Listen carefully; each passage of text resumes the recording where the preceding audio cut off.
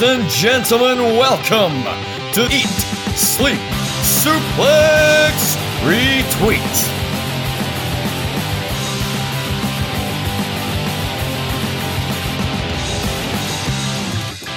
And we're back here on Eat, Sleep, Suplex, Retweet with ESSR Central. Does it feel like we were just here? That's because we just fucking were. Yeah. After a hellish week of uni work and everything else going on with my life, we had to do a special Sunday Central, which means on the Wednesday, when we get back to our normal schedule, there's not much to talk about, really, is there? But on this significantly shorter Central, try saying that 5 times fast, I am joined today, making his return to the show, Mr. David Hockney. How do? It's always good to be back on Central. And sorry I missed the last one, but, you know, everything to do with work and life has sort of been a bit hectic as of late. Wednesdays is one of my free nights now. Well, there we go. See, I wasn't free last Wednesday.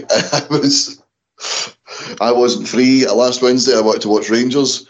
They drew 2 each with Aberdeen. The game kicked off at 7:45. Rangers showed up at 8:30, I think. But moving on from that aside, if you want to listen to our special Sunday Central we just did there, our massive back catalogue of interviews, previews, news and reviews, then that's Eat, Sleep, Suplex, Retweet, iTunes, Anchor, Spotify and Android, and of course at Suplex Retweet. Jesus, I was about to say I'm really good at this. I do it every week. Done it twice. Set up. Twitter, Facebook, Instagram, YouTube at Eat, Sleep, Suplex, Retweet. Easy for me to say. And of course, Eat, Sleep, Suplex, Retweet community. I think I blocked David Campbell, so thankfully his question doesn't show up on my timeline anymore, so that's quite good. But we're going to get into a wee bit of sad news, and we're not going to discuss the tawdry aspects of it, because I think it is a bit, it's something that should be respected privately, but Jon Moxley gave Tony Khan permission to post today that he would be seeking treatment for alcohol addiction. He would be going to a rehab facility for that. We wish Jon Moxley all the best. We won't go into Jon Moxley's personal stuff. We'll talk about what this means for wrestling, and we'll get into a bit of fantasy booking, because there's not a lot of news stories this week, but we quite enjoy a wee bit of fantasy booking here. You'll recall there was that leaked card from a few months ago which had Jon Moxley versus Daniel Bryan on the card. Mm-hmm.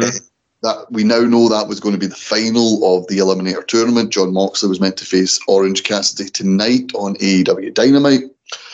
That's obviously not happening here. Would you, David, on the wrestling side of things, would you rather Orange Cassidy got through to the final against Daniel Bryan? We know Orange Cassidy, although he plays the comedy gimmick, can do more serious stuff. He has done with the likes of Pac and Kenny Omega. Or would you like to see someone else come in and take that spot and get to the final against Bryan Danielson? Well, given that the opportunity's now presented itself, I actually like the idea of seeing Bryan Danielson against Orange Cassidy. You know, it's almost like one of those WWE versus AEW fantasy type matches. If this was, you know, about a year ago or something, but yeah, I'm not sure if Orange Cassidy is currently on the full gear card at the minute. But if not, you know, I think this would be a good way to get him on. And you know, he's a massive draw for crowds. You know, he could just get simply just a bypass to the final against Bryan, and I don't think I'd complain either way. But the Dynamite is advertising a semi-final match for that Orange Cassidy will compete in, and the names that have been going through my head is either maybe Dark Order's 10 could get a second chance, given that Moxley beat him in the quarters. I think there was talks of possibly Miro entering his way in, but you know what? Either way, I would actually like to see Orange Cassidy face Bryan in the final, just because you get 2 contrasting styles, you get 2 contrasting personalities, and I think it would just be quite entertaining to watch.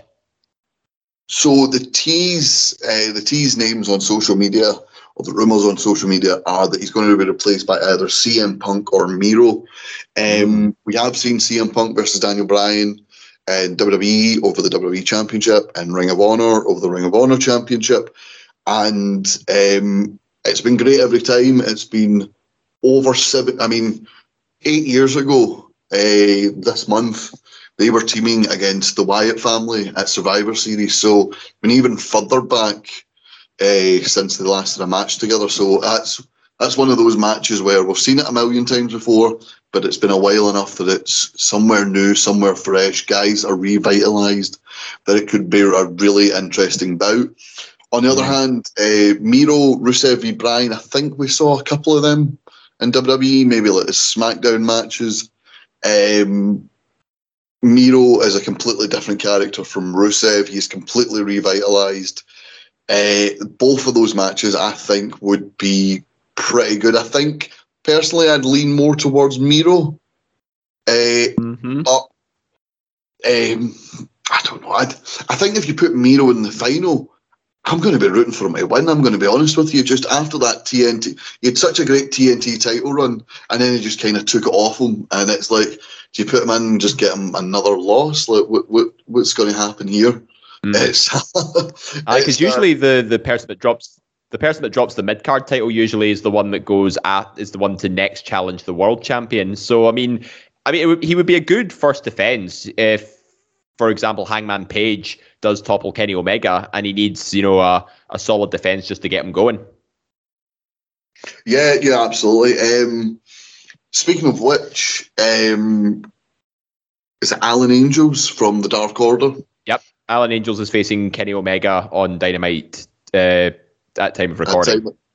So at time of recording, we are. I mean, you'll be listening to this. You might know the Dynamite results. You might not. This might remind you to go check the Dynamite results. Wasn't it great when Hulk Hogan reappeared and reformed the NWO? That was quite something. Alan Angels, his breakout match, he took Kenny Omega to the limit. They're teasing maybe another one of those tonight, so maybe it might be one of those Kenny Omega matches that goes quite a while tonight. They are teasing him taking it to the limit, but that being said, they could just be taking the piss and Kenny Omega wins in 10 seconds, kind of like he did with Sonny Kiss. And we get another epic meme such as that. But I'm not sure they'd go to the extent of a 20-minute time limit draw, but you never know. They could give us a solid 15-ish minutes or so. Yeah, absolutely. I think Kenny Omega's on that level now. He's been built that much that he really shouldn't be losing or drawing matches with people like this. When they're trying to establish styles, great, but they've done such a good job at building Kenny Omega to be this megastar and champion of multiple companies that anything more than 10 minutes to beat Alan Angels, it's going to be a little bit. Hold on a minute. That was a cue for you to come in there, David, but never mind. Oh, sorry, I missed that. No, it's all right. It's all right. We'll move on to the next story. The former Kalisto, now going by Sumeri Del Sol, or Manny, $. Wow. And Aerostar have opened for FTR's open challenge for the AAA Lucha Libre Tag Team Championships that will take place tonight on Dynamite. I don't actually know if AAA called them the Lucha Libre Tag Team Championships. I was just reading their Twitter handle there. Good to see FTR. They were off TV for a bit. Good to see them back on and back as champions. This is one of the good things about the Forbidden Door and the cross promotional stuff. People can still be champions while not being the specific brand champion. Yeah, we've seen the AAA tag titles be defended before. I think it was the Young Bucks versus the Lucha Brothers in a TLC match. And I think that was one of the early days of AEW Dynamite. And I recall watching that, and it was an absolutely mental match. I think it even gave WrestleMania X7's TLC 2 a run for its money. I wouldn't go that far, but that's just my personal opinion. That's all right, yeah. No, it was a great match, great matches, but it's not better than, Dave Meltzer can write as many blogs and give it as many stars as he wants. It's not better than that. It's not. It's a bit of recency bias there, I think, from Big Uncle Dave, or a bit of a anti-WWE bias, but we'll move on from that. Cody Rhodes the most boring man in professional wrestling, taking on Andrade El Idolo tonight on Dynamite. Cody coming off that win against Malachi Black, now going up against Andrade. Oh God, I just hope Andrade knocks him out.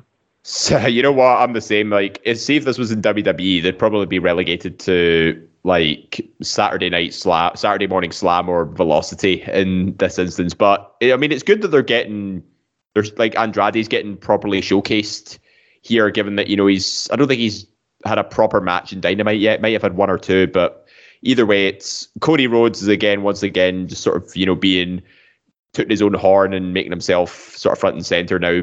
But the win over Malachi Black, I think it sort of took away everything that Malachi Black was sort of telling with his character and stuff, and it seems to have just dropped everything that was going on with Arn Anderson and Glocks for some reason. But I'm curious as to what direction they're going to go with this, in particular because it was Andrade that brought in Sammy Ray Del Sol and Aerostar to challenge FTR. So there seems to be a crossover going on here. It's a weird one. Also on Dynamite tonight, so here's the full list. So obviously we've talked about Orange Cassidy and the AEW World Title Eliminator Tournament semi-final. CM Punk teased on social media. He just put orange, and it was a gif of an orange being sliced. Cody Rhodes via Andrade, as we talked about. FTR's Lucha Libre Open Challenge, which has been answered, and the TBS title tournament, first round, Anna Jay versus Jamie Hayter. TBS title tournament, I really like the idea of a women's mid-card title. It's something I've been talking about for WWE for years. I really do think WWE's women's division is not deep enough for 2 world titles. Not even close. Not every woman, just like not every man, can be a world champion. And, you know, so like someone like a Dana Brooke, you know, her compatriot on the main roster would be an Akira Tozawa. I'm not saying wrestling wise, I'm saying like stature wise, you know what I mean? They're bottom of the card. So you're never going to be, it's never going to be believable, you know, if Dana Brooke's in a title tournament thing or a number one contenders match. So, well, one title. From what I heard about Dana, sorry, I was just going to say, from what I've heard recently about Dana Brooke, there were some articles online that said, you know how there was that massive spat between Charlotte and Becky after the title exchange? Well, apparently Dana was one of the key figures in keeping the heat, so shall we say. And apparently Vince has actually warmed to the idea of possibly giving her a push because she took a very professional stance on it. So, I mean, but these are just rumors at this stage. But I think Dana needs a massive kick up the arse when it comes to, you know, establishing herself as a single star. And this could be it. I feel like Roy Keane. Have you ever seen that?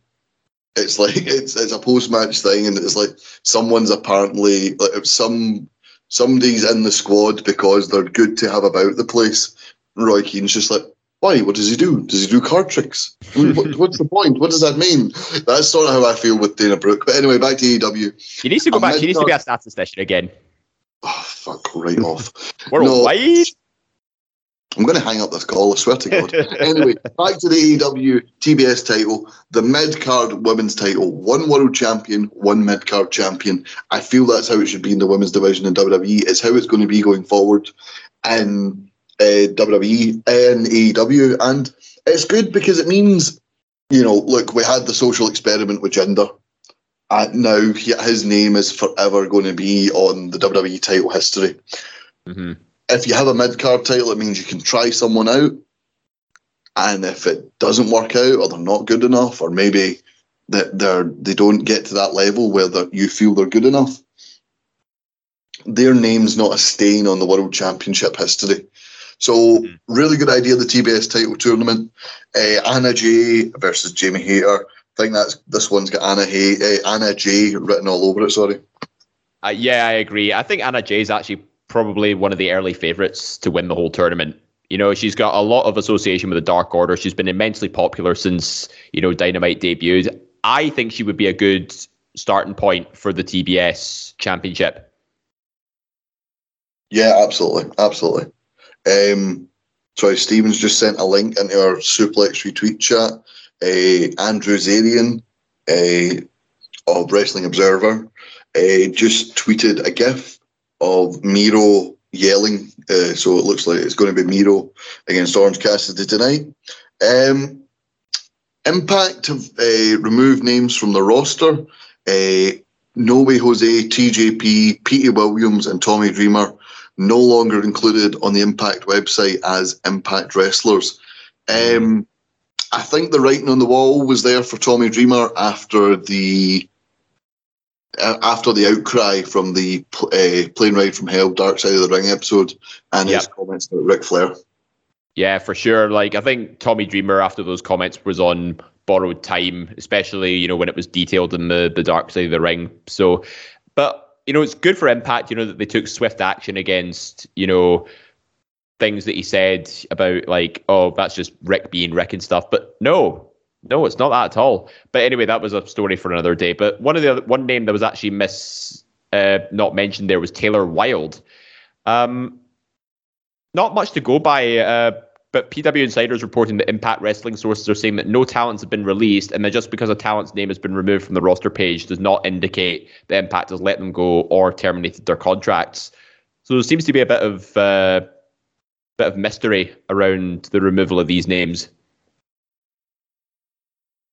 All I know is when I was removed from the rota and work and then kept showing up, people laughed that I didn't take the hint that I didn't work there anymore. So, you know, I don't expect Taylor Wilde or Tommy Dreamer or anyone else to be showing up on Impact TV anytime soon. TJP, he was X Division champ for a while, got kind of caught up in the whole Josh Alexander run. Not really a place for him now. Petey Williams, not really done much. And No Way Jose, I'm sorry, but I think that was a panic grab. I think that was WWE have let someone go. Let's get someone in. Come on, let's do this. No. Yeah. Like, No Way Jose was literally the bottom of the pile in WWE. Like, it's not going to be a massive gain to any company. No, and that's the thing. It's no offense.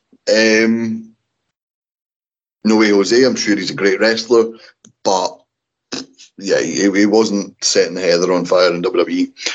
Just a quick wee story. NXT viewership, a live episode of NXT that is, drew 631,000 viewers on the USA Network. That's down 15.41% from last week's Halloween Havoc special, which drew nearly 700,000 viewers, 746,000. Jesus Christ, Ross.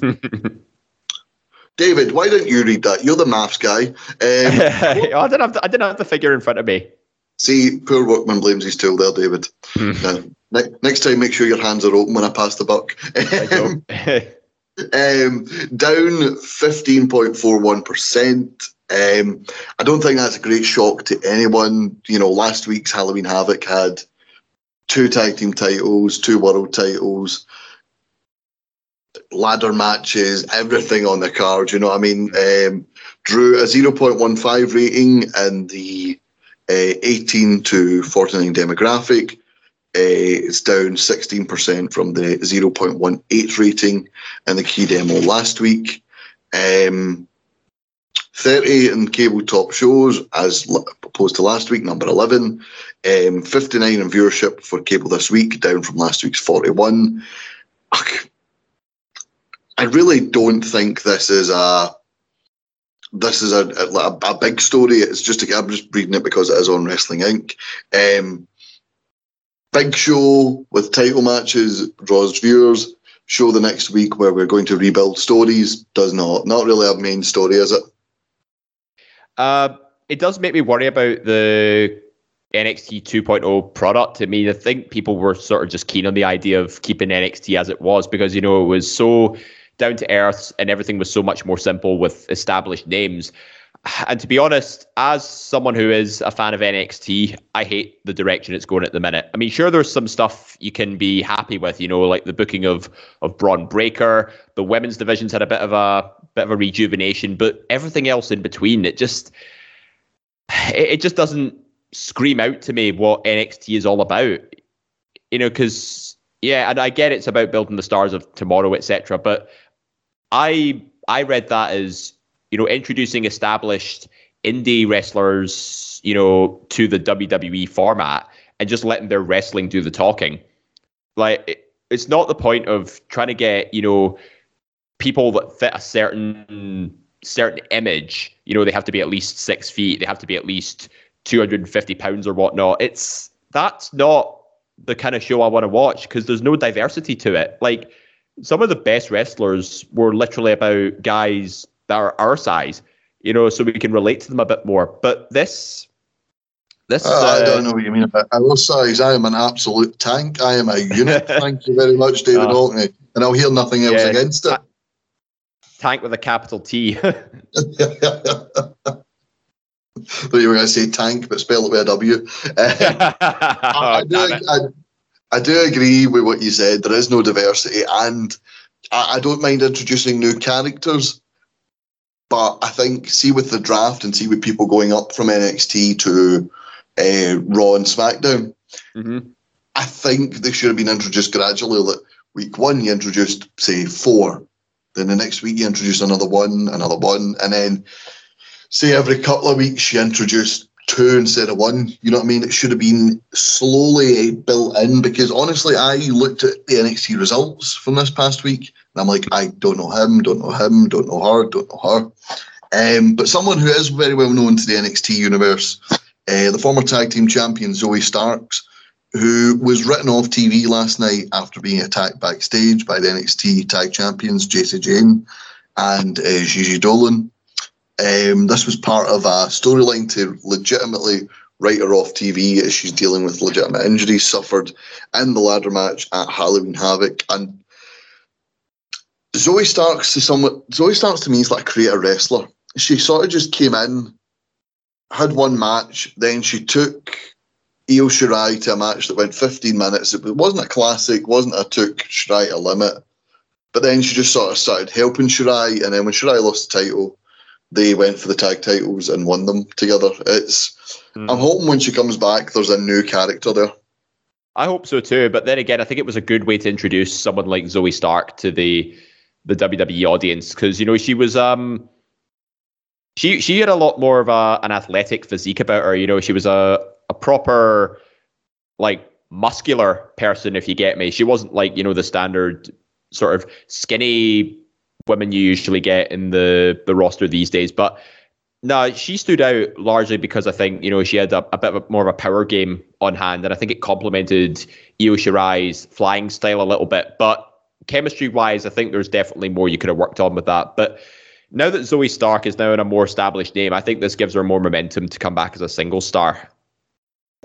Yeah, Io Shirai going up against Mandy Rhodes, I think, could establish Mandy Rhodes as a proper champion. Mm-hmm. And Kaylee Ray's also been advertised to return to NXT as well. So there's the women's NXT women's roster is still as stacked as ever, despite Dakota Kai coming back as well. That's someone we thought was going to go to the main roster by that point, but maybe Raquel Gonzalez could be going there instead. It's hard to say, really. Depends whoever wins that feud. Whoever wins that feud is staying. Whoever loses is going up. Mm-hmm. I think because Dakota's got this sort of, I was going to say Dakota's got this sort of little twister character, a little bit more of a sort of twitchy, like she's got that sort of makeup over her eye and stuff. Kind of like a combination between Mojo Rawley and Malachi Black, but more the latter, I should say. But yeah, if they're doing something like that, it could be it could be possible that Dakota might get a win over Raquel, and that sends her to the main roster. Yeah, absolutely. From a new yet to be established woman to 2 Hall of Famers, the Bella Twins. The Bella Twins. Oh, Jesus Christ, sigh a bit louder. They returned to the podcast world after a 6-month hiatus with a new episode of the Bella Podcast.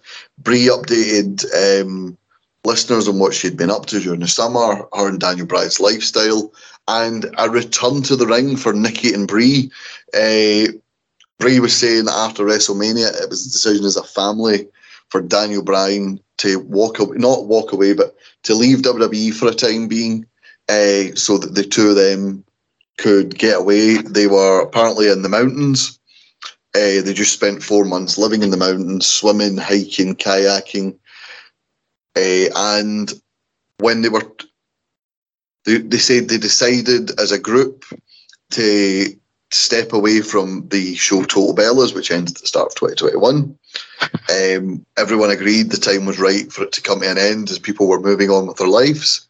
And they talked about, the exact quote was, "Do we miss the ring? Absolutely." Brie then stated, "We miss the WWE Universe and the Bella Army out there, and we would love to get back in the ring one day. But unfortunately, it's just not going to be any time soon." David, I know you are a massive Bella Twins fan. Mm-hmm. Oh, how could you tell? Well, that big really did send me on the right path. I feel having the same name.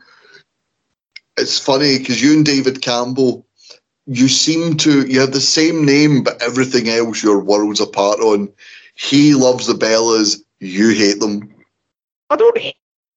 No, hate's a strong word. I'm just. I think the Bellas have had their time, and now I think they did the right thing by just by settling down. And I think coming back for the sake of just coming back, getting a nostalgia pop, and maybe taking the women's tag titles when they probably shouldn't.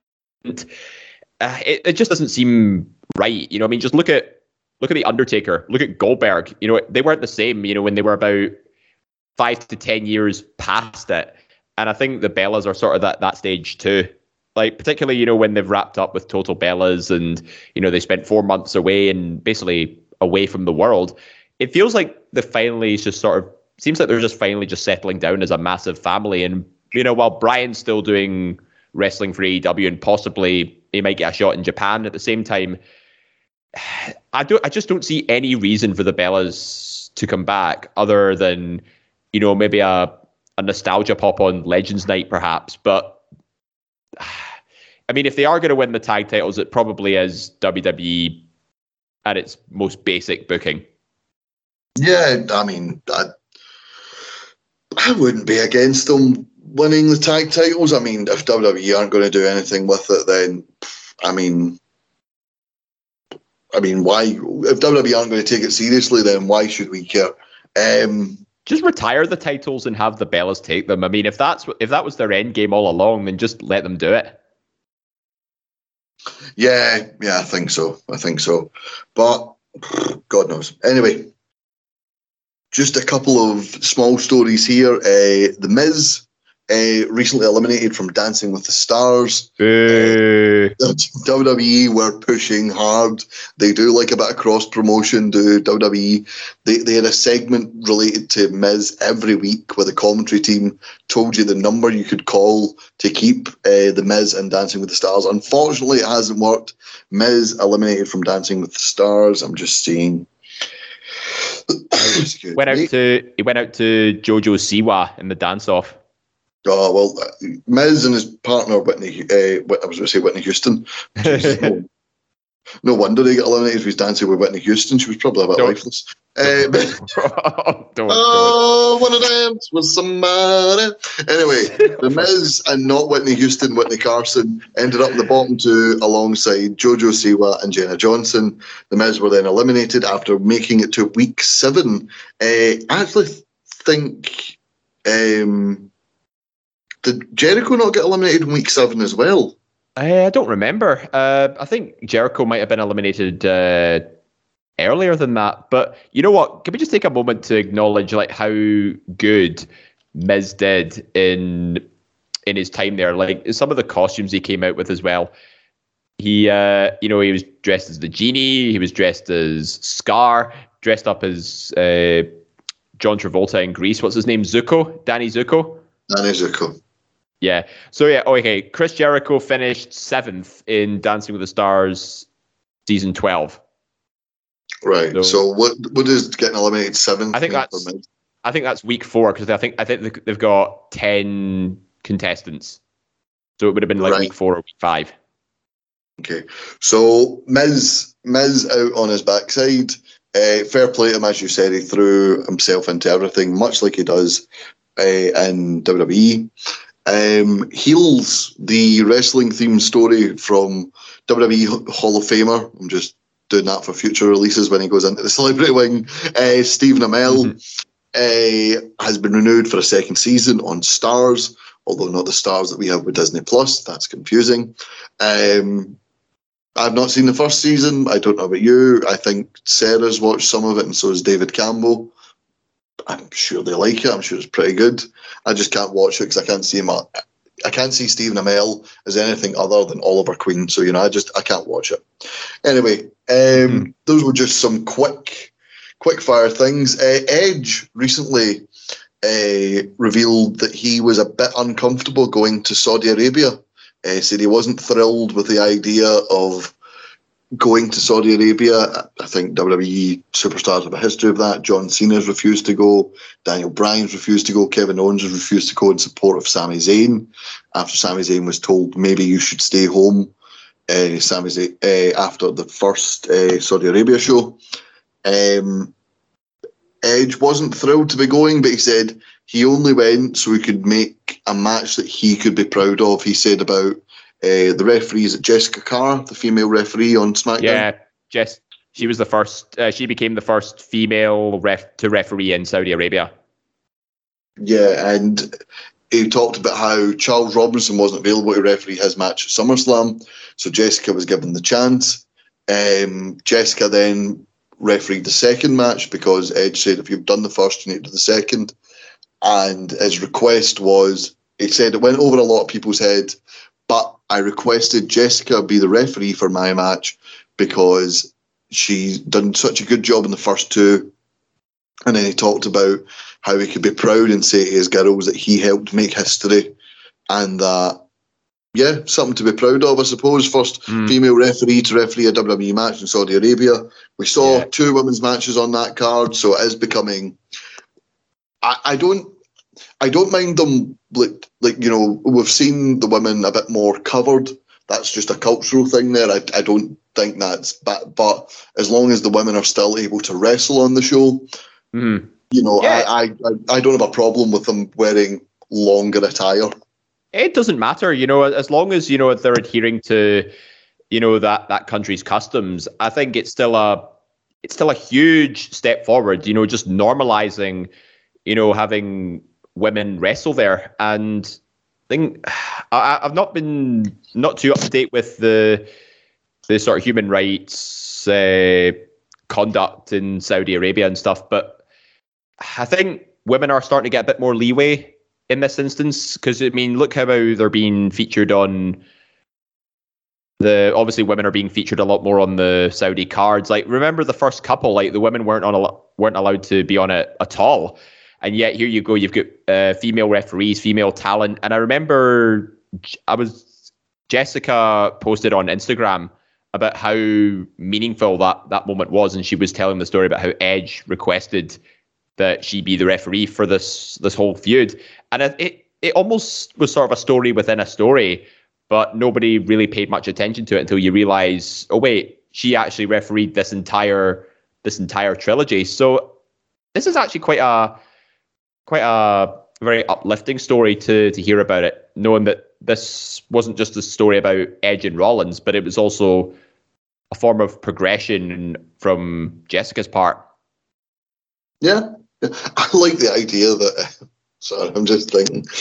I like the idea that Jessica maybe had a few days off and was planning on enjoying those days off, not sitting on a 22-hour flight, only for Edge to come in and go, hey, we're going to make history, and Jessica just kind of be like, I kind of had plans. I like the idea of Jessica holding a suitcase, getting ready to go on a holiday and just being told, pack your ref shirt, we're going to Saudi. Put those bikinis back, you'll not need them where we're going. I just loved it. Thanks, Edge. History making, prick. Historic. Right. Isn't it great to be making history? I should be in Hawaii, you arsehole.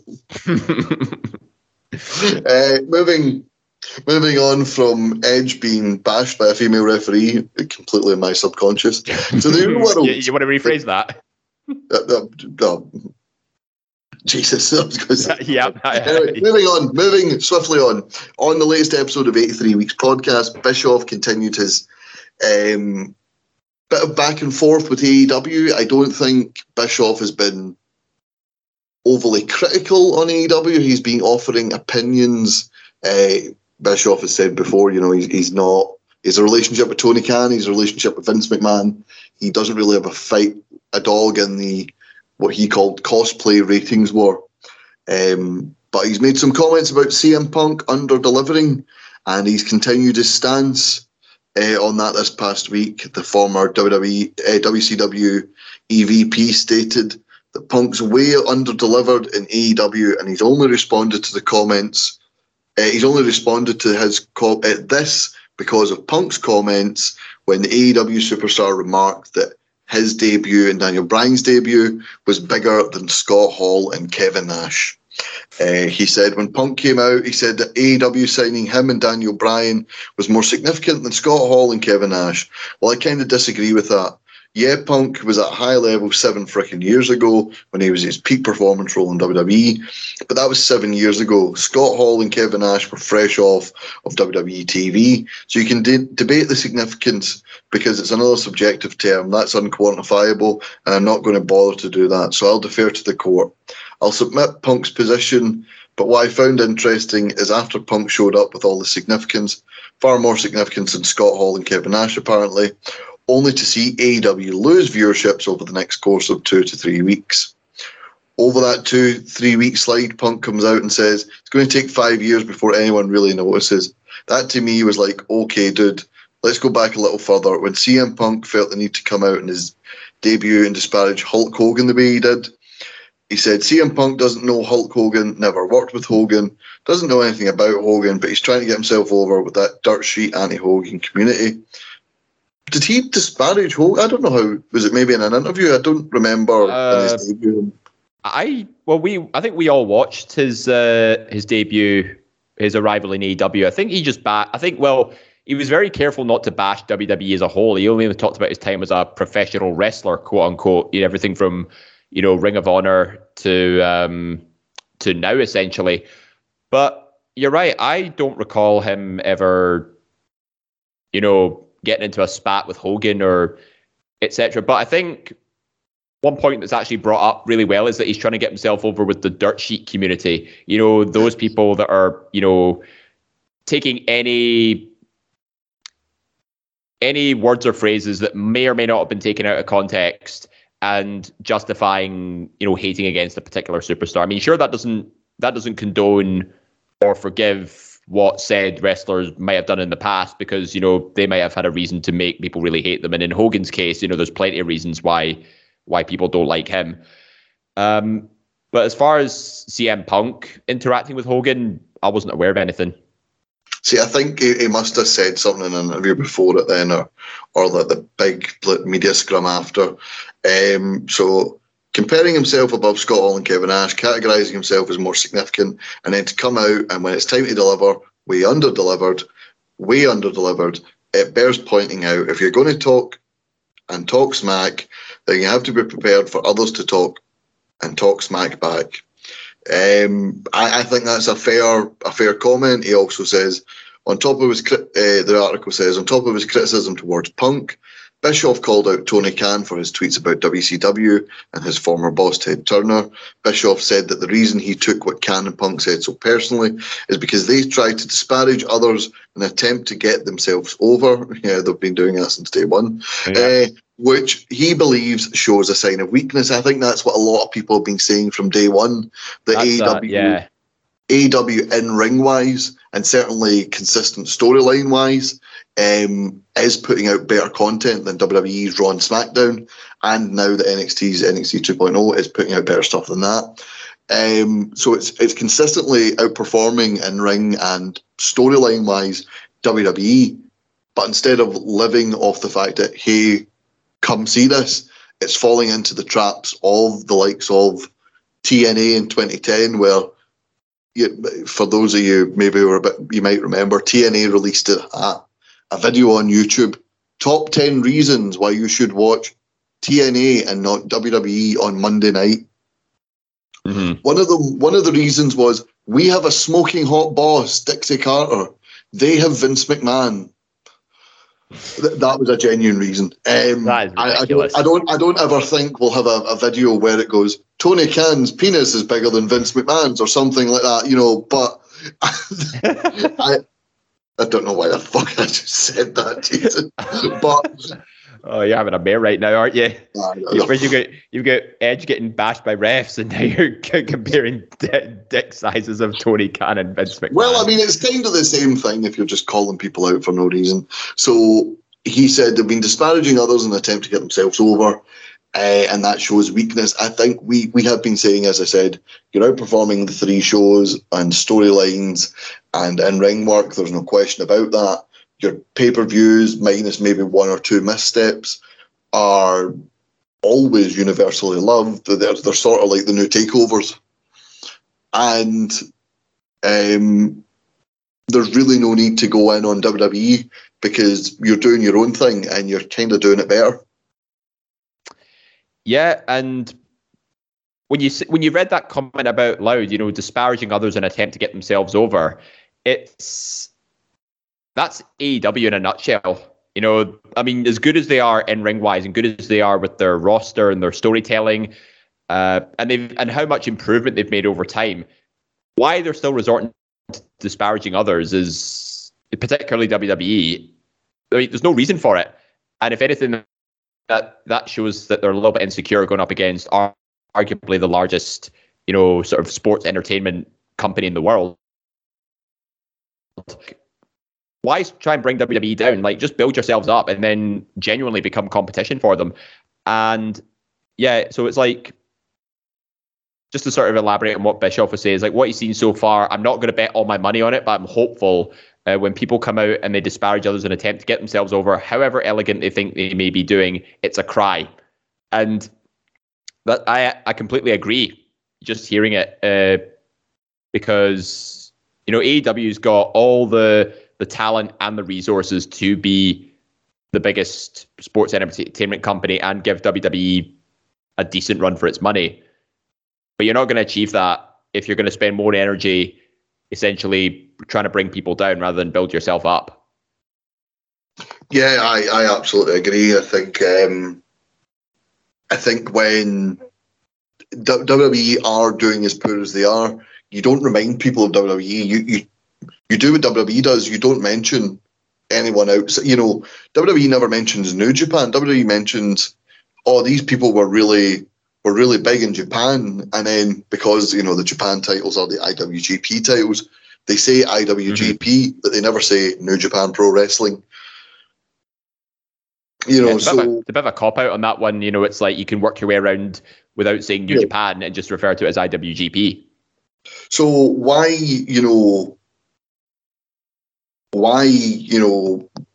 bring up WWE? They're not going to bring up you. Don't bring up them. Talking about viewership, Monday Night Raw this past week drew the best viewership it's drawn since the second night of the WWE draft.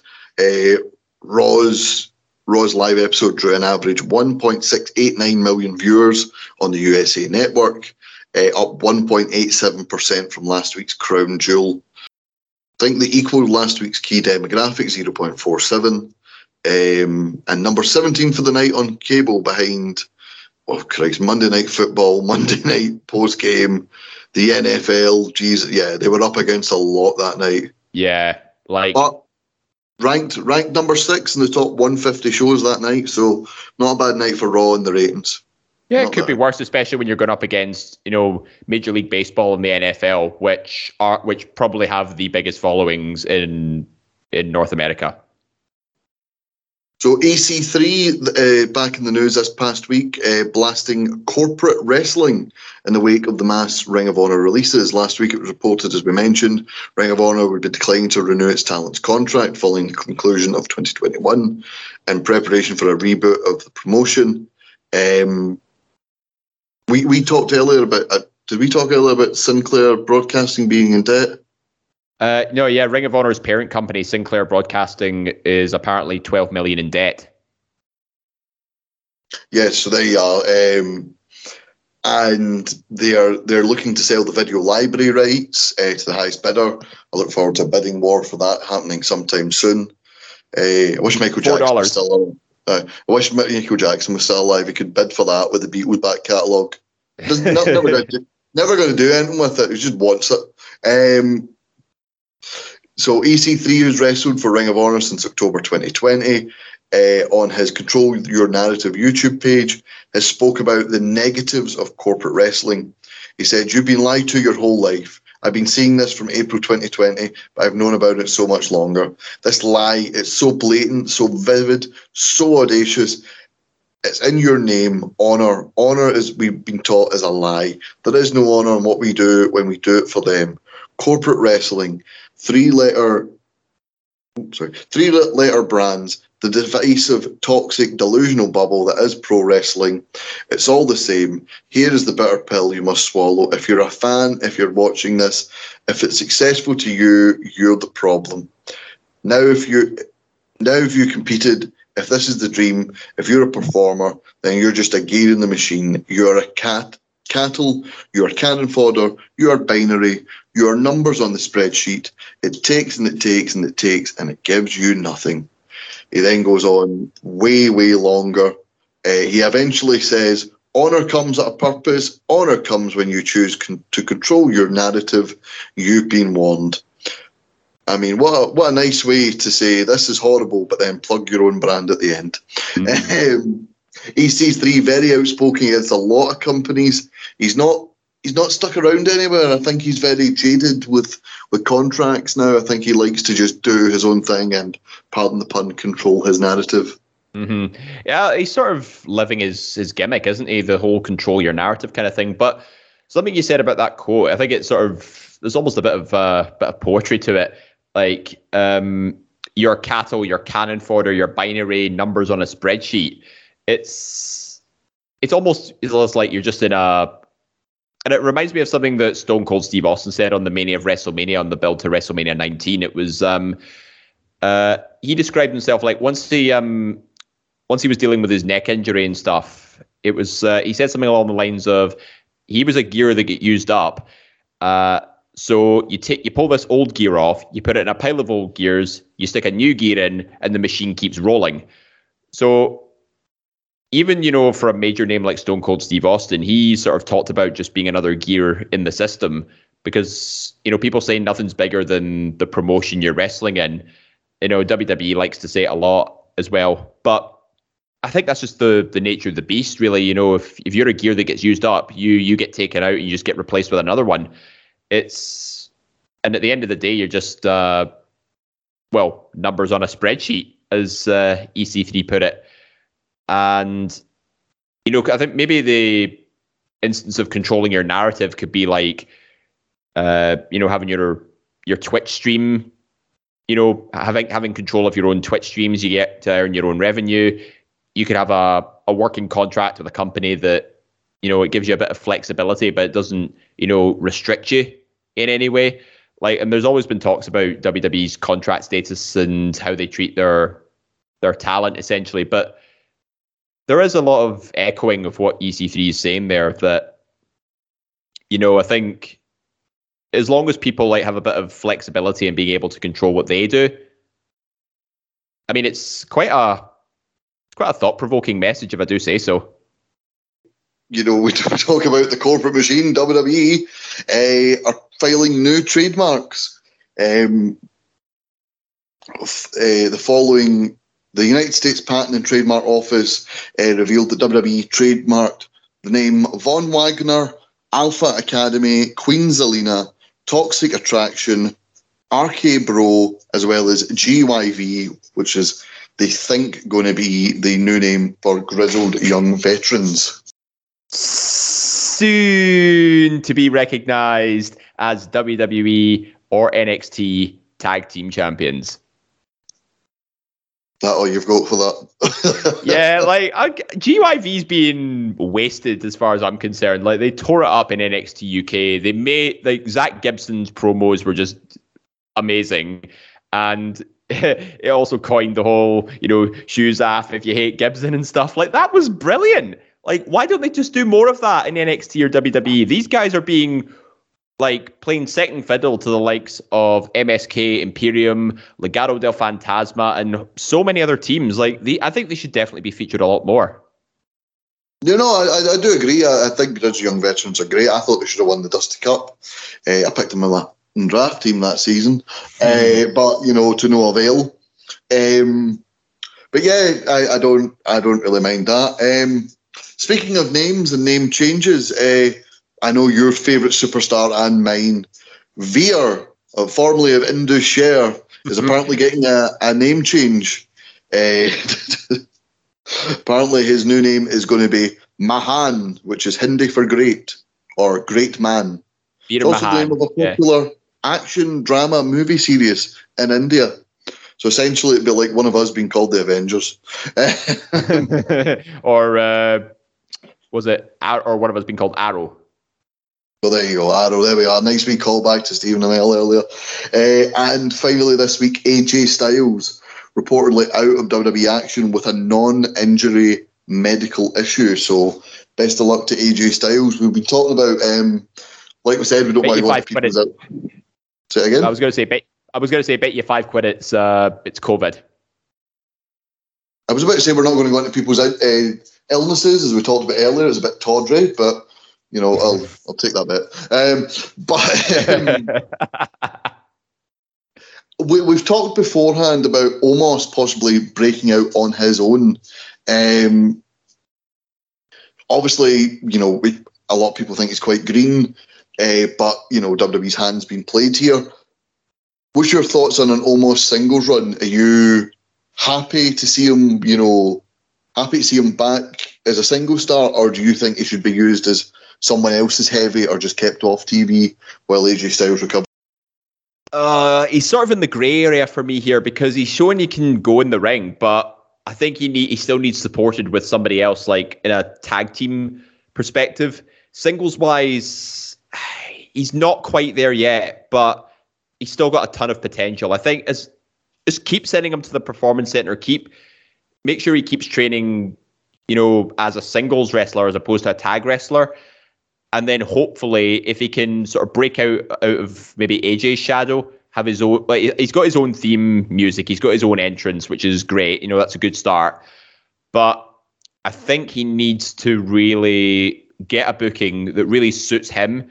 Make him have short matches, make him the most dominant person in the ring. It doesn't matter, how big or how small his opponent is. He is always going to be the bigger guy. Give him proper squash matches like they did with Braun Strowman, and then when he finds his rhythm in the ring, you can start to feed him sort of more established names. I think that's the best way to go about booking Omos as a singles guy. Do you know, I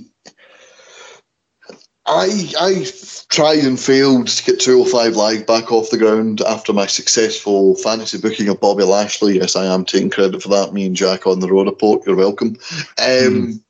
I'm going to try fantasy book Omos's career here, okay? Go for it. I would love to see a revamp on the 24/7 title. Would it not be hilarious to have Big Omos with a title round his waist, throwing people about? No, people don't challenge him for the 24/7 title. He's just a big para mess. He's paranoid that people are coming for him. So Omos is just walking through the backstage area, throwing people about he believes are threats to his 24/7 title. Innocent cameramen, assistants getting coffee, script writers going from wrestler to wrestler to hand out promos. He thinks that's an elaborate plan that he's sending to someone to take the 24, and he just throws people about. And of course, who wouldn't love to see Reggie jumping about the ring, avoiding Omos just to be hit by that one big knockout punch? Oh, I tell you what, though, see if Reggie does like a massive flip into the ring and Omos literally just knocks him out of thin air. That is that's like spot of the year potential right there. Yeah, absolutely. But that is going to wrap it up for a particularly short 3 days after we've done the last one Central. Just coming in it's going to be just over an hour before we, you know what, I'm going to try and wrap it up in the last 30 seconds, so we're an hour recording time. Once it's edited, it'll probably be short of that. But here we go. Thank you very much, David Hockney, for tuning in. Don't forget, at Suplex Retweet, Twitter, Facebook, Instagram, YouTube is where you can find us on all social media platforms. And, of course, news, reviews, interviews, previews, Eat, Sleep, Suplex Retweet, iTunes, Anchor, Spotify, and Android. Thank you very much for joining us, and we'll see you again next week. 4 seconds to spare. Thank you very much. Hi, I'm Scott McLeod. And I'm Grant McRobbie. We are the hosts of the monthly show on Eat, Sleep, Suplex Retweet East Meets West, where we'll bring you all the latest happenings, reviews and big events from New Japan and the land of the Far East. You can remember to check that out on the Eat, Sleep, Suplex Retweet podcast feed on all good Android podcasting sites like Anchor, Spotify or iTunes now.